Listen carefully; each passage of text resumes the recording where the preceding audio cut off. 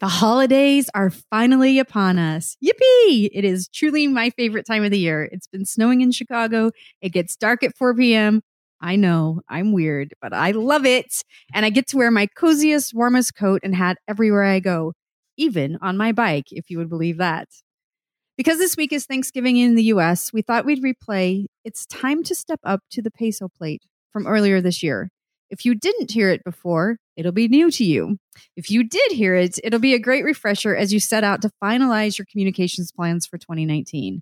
So I will leave you with your learning, and I wish you a very happy Thanksgiving. If you're a communications pro who works hard, doesn't compromise quality, and gets the job done, welcome home.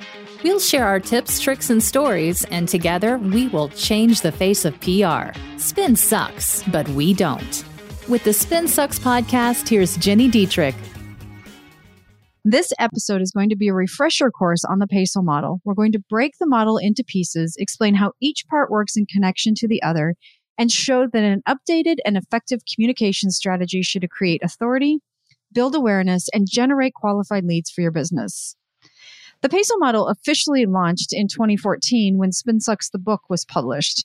We crafted it in 2010 and started talking about it then, but it was official when the book was published.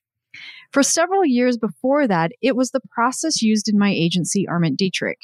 It was something we worked on with every client, but we'd never written down the process or named it. It wasn't as complete as it was when I published the book.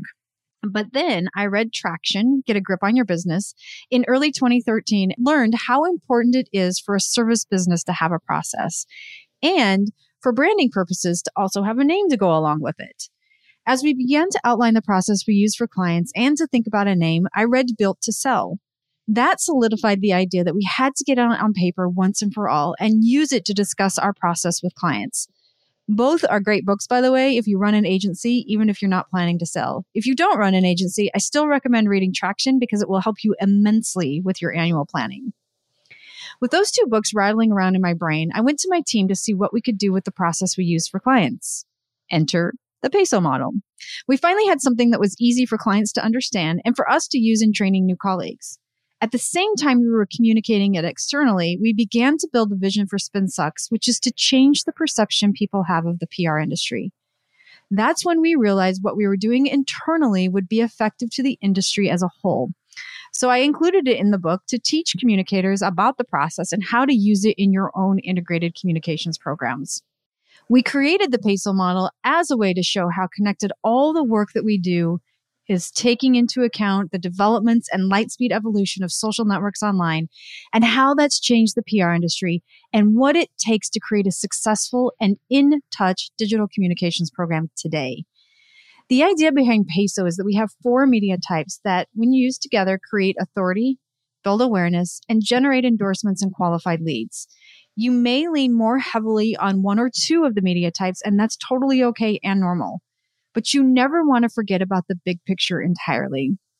Those media types are paid, earned, shared, and owned. Let's go through each of them.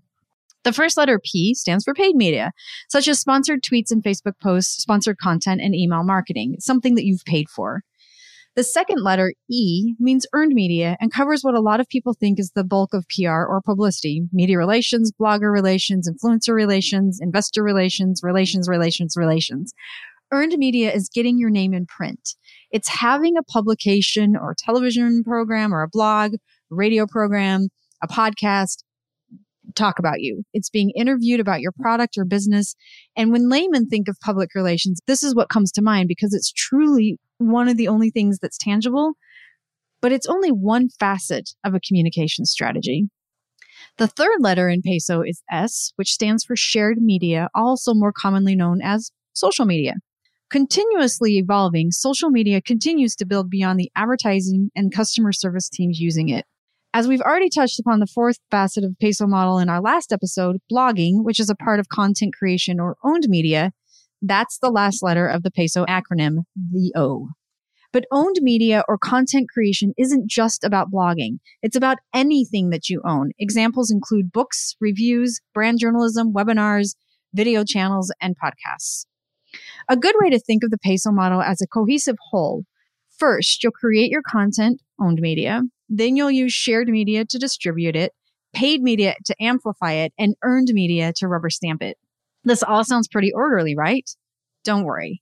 The PESO model doesn't need to start with paid media as a jumping off point. We labeled that way simply because it's easier to remember that PESO versus OSEP or EOSEP or other acronyms you can't actually say.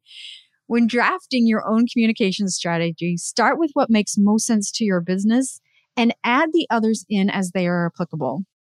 The idea behind PESO is that we have 4 media types that, when used together, create authority, build awareness, and generate endorsements and qualified leads. You may lean on 1 or 2 of them, and that's totally okay, like I said.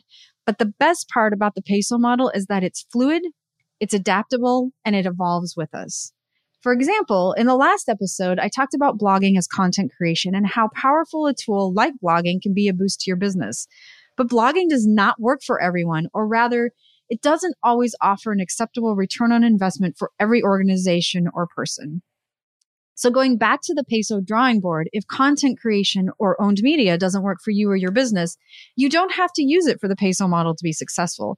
You can use shared media or paid or earned, whatever works. What about you? I want to hear what your PESO model mix sounds like. Come find us on Facebook or join the SpinSucks community to tell me what's working for you and what you might want to do next. If you have a great PESO story, we may even use it in a future show. If you're ready to change the face of PR, make sure you subscribe to the SpinSucks podcast. If you enjoyed this episode, leave us a rating and a review.